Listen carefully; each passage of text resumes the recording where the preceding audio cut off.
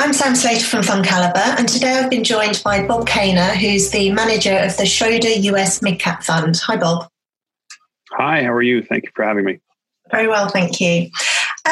US large caps have outperformed small caps in recent weeks. How have mid caps done relative to their peers? And have you noticed that any particular sectors or individual companies have done better than others? Sure. We've seen a continuation of a trend we've seen the past couple of years when you're in a uncertain economic environment and growth is harder to predict. You tend to see market participants gravitate towards large cap and safety. That has certainly continued in the sell-off and exacerbated in the sell-off that we've seen recently. The mid-cap space is performing, unfortunately, closer to the small cap space than the large cap index. The S&P is down about 10% year to date. The small cap index is down around 21%, which is a tremendous spread. And the mid cap index is down around 18%. From a sector perspective, you've definitely seen outperformance in utilities, which you'd expect in an uncertain environment. But healthcare has really been an outlier on the upside. Biotech in particular is an area that you typically wouldn't expect to hold up in a market sell-off that's done extremely well.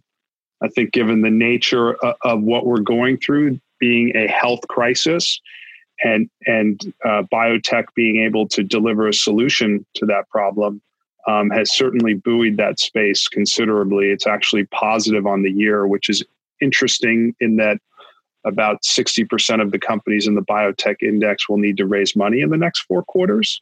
So not typically thought of as a safe haven. But healthcare has certainly been strong. Technology has been strong. And then the classic defensive sectors like utilities and staples.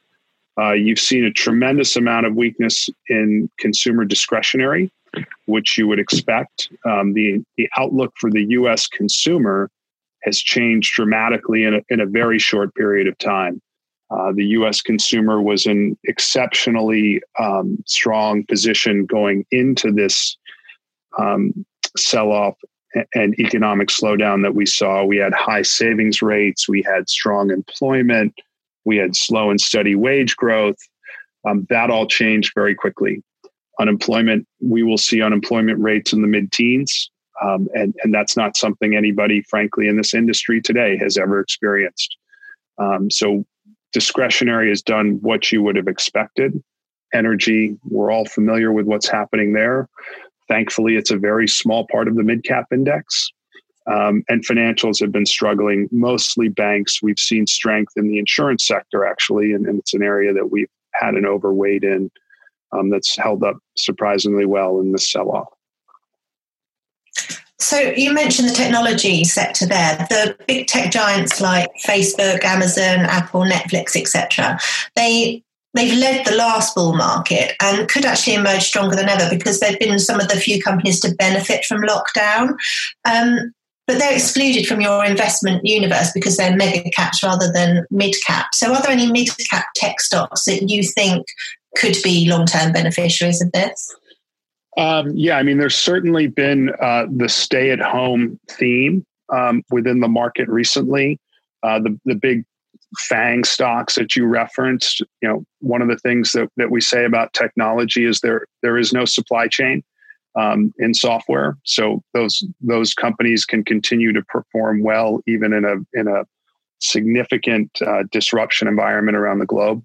The big tech companies that you referenced, the FANG stocks, they're not in our index. Amazingly, they are 22% of the S&P 500 in those 5 stocks.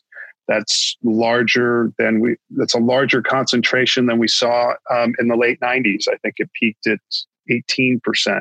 So we don't have that dynamic in our space. It's a much more diverse universe. There are certainly companies that are benefiting from that stay-at-home theme. Companies like Peloton, gaming companies, software gaming companies like a Take-Two, which we own in the portfolio, has a game that a tremendous franchise in Grand Theft Auto.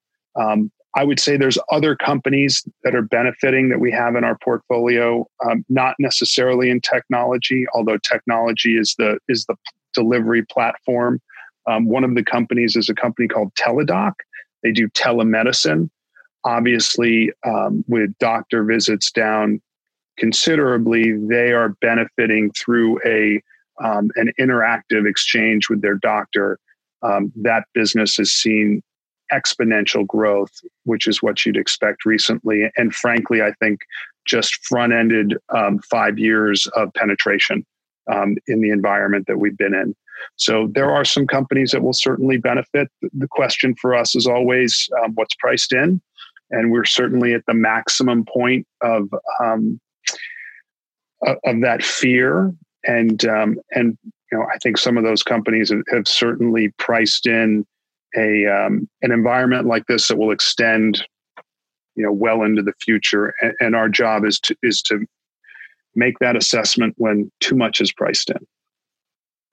And you've mentioned Teladoc and the seeing a doctor virtually rather than going for an appointment. Do you think that this will continue into the long term? And do you see any other long-term changes in the US? Yeah, I certainly think that is a trend that will continue.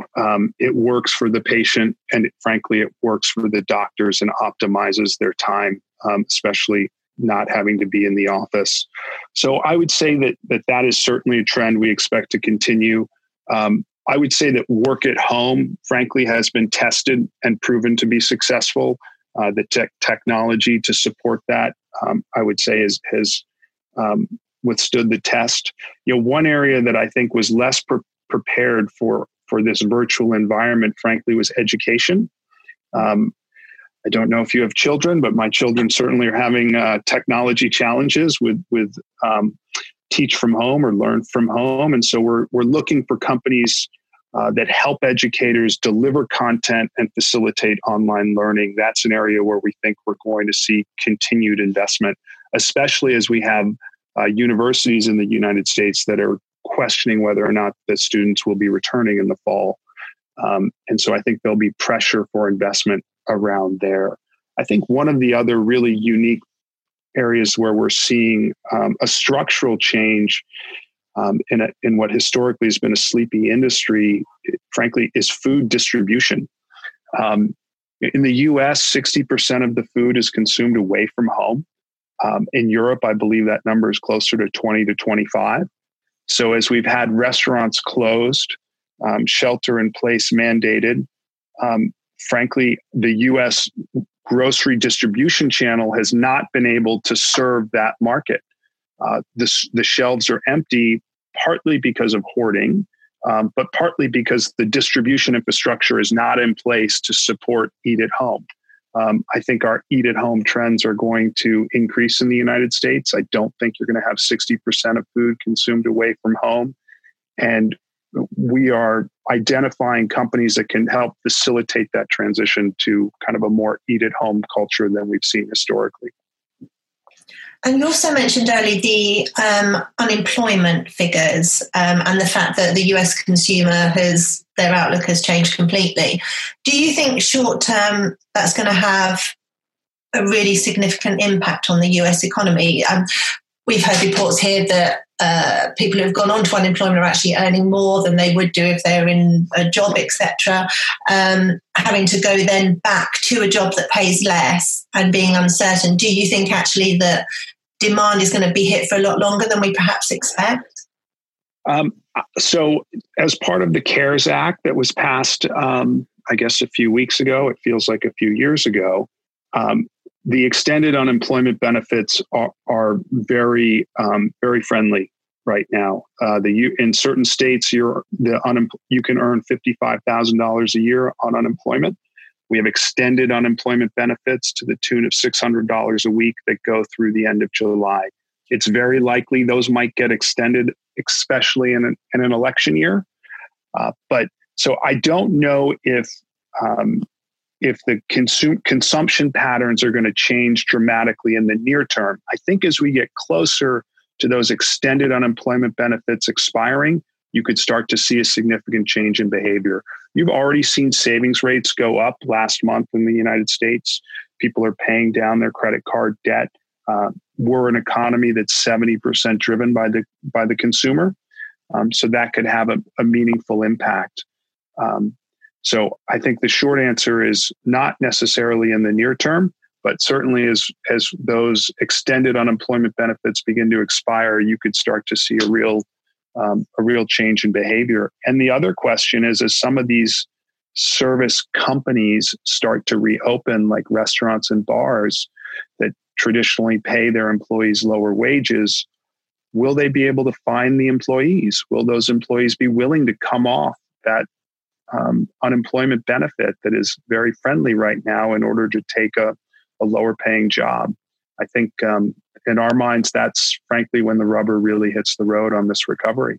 So you're based in New York, which has been the epicenter of the virus very much in the US. What's lockdown been like, and when do you think that lockdown could be lifted? I believe that New Yorkers have perhaps hit their limit on compliance. I think you're starting to see, as the weather has gotten nicer, shelter in place is perhaps not being abided to the way it was. Right now, Governor Cuomo has a May 15th date to begin a staged reopening of the economy. I think that the New Yorkers are trying to push that. I think as the weather's gotten nicer, you can see pictures around New York City of parks last weekend where things are starting to get very crowded. I can tell you that road traffic around the New York City area has picked up considerably over the past couple of weeks. So I think we're trying to, rightly or wrongly, force a reopening of the economy. But for now, May 15th is the date that we begin the staged reopening. And hopefully by mid to late June, we see a new normal start to evolve. And again, that will be data dependent. And we'll have to be watching kind of how the numbers come in around infections and deaths over the next 4 to 6 weeks. But I think May 15th will start to begin the reopening process. As a mid-cap manager, how optimistic are you feeling at this point about the opportunities you've got now over perhaps the next 2-3 years? So I've always viewed portfolio management as a process of harvesting and planting seeds. You never really want to be doing one of all and none of the other. I would say that this is an incredible environment to begin planting seeds. The investments you make today in the types of companies that are very high quality with defensive top line characteristics, strong cash flows, and visible longer term growth opportunities, they may not pay dividends in the second or third quarter. But as you look out into the fourth quarter and into 2021, these companies are very well positioned to generate phenomenal returns for shareholders over time. So it's an exciting time to repopulate the portfolio, to plant new seeds. But we have to be realistic in terms of how that, what that maturation curve looks like. And with all of our investments, we're taking a 2 to 3 year type investment horizon. And through that lens, it's a pretty exciting time. That's brilliant. Thank you. I'm Sam Slater, and if you'd like to listen to more of the Investing on the Pod Goes, please subscribe. And if you'd like to find out more about Schroder US Midcap Fund, please go to fundcalibre.com. Please note that these are unprecedented times and markets can react very quickly to news. The views expressed are at the time of recording and could change. Please remember we've been discussing individual stocks to bring investing to life for you. It's not a recommendation to buy or to sell. The fund may or may not still hold these stocks at the time of your listening.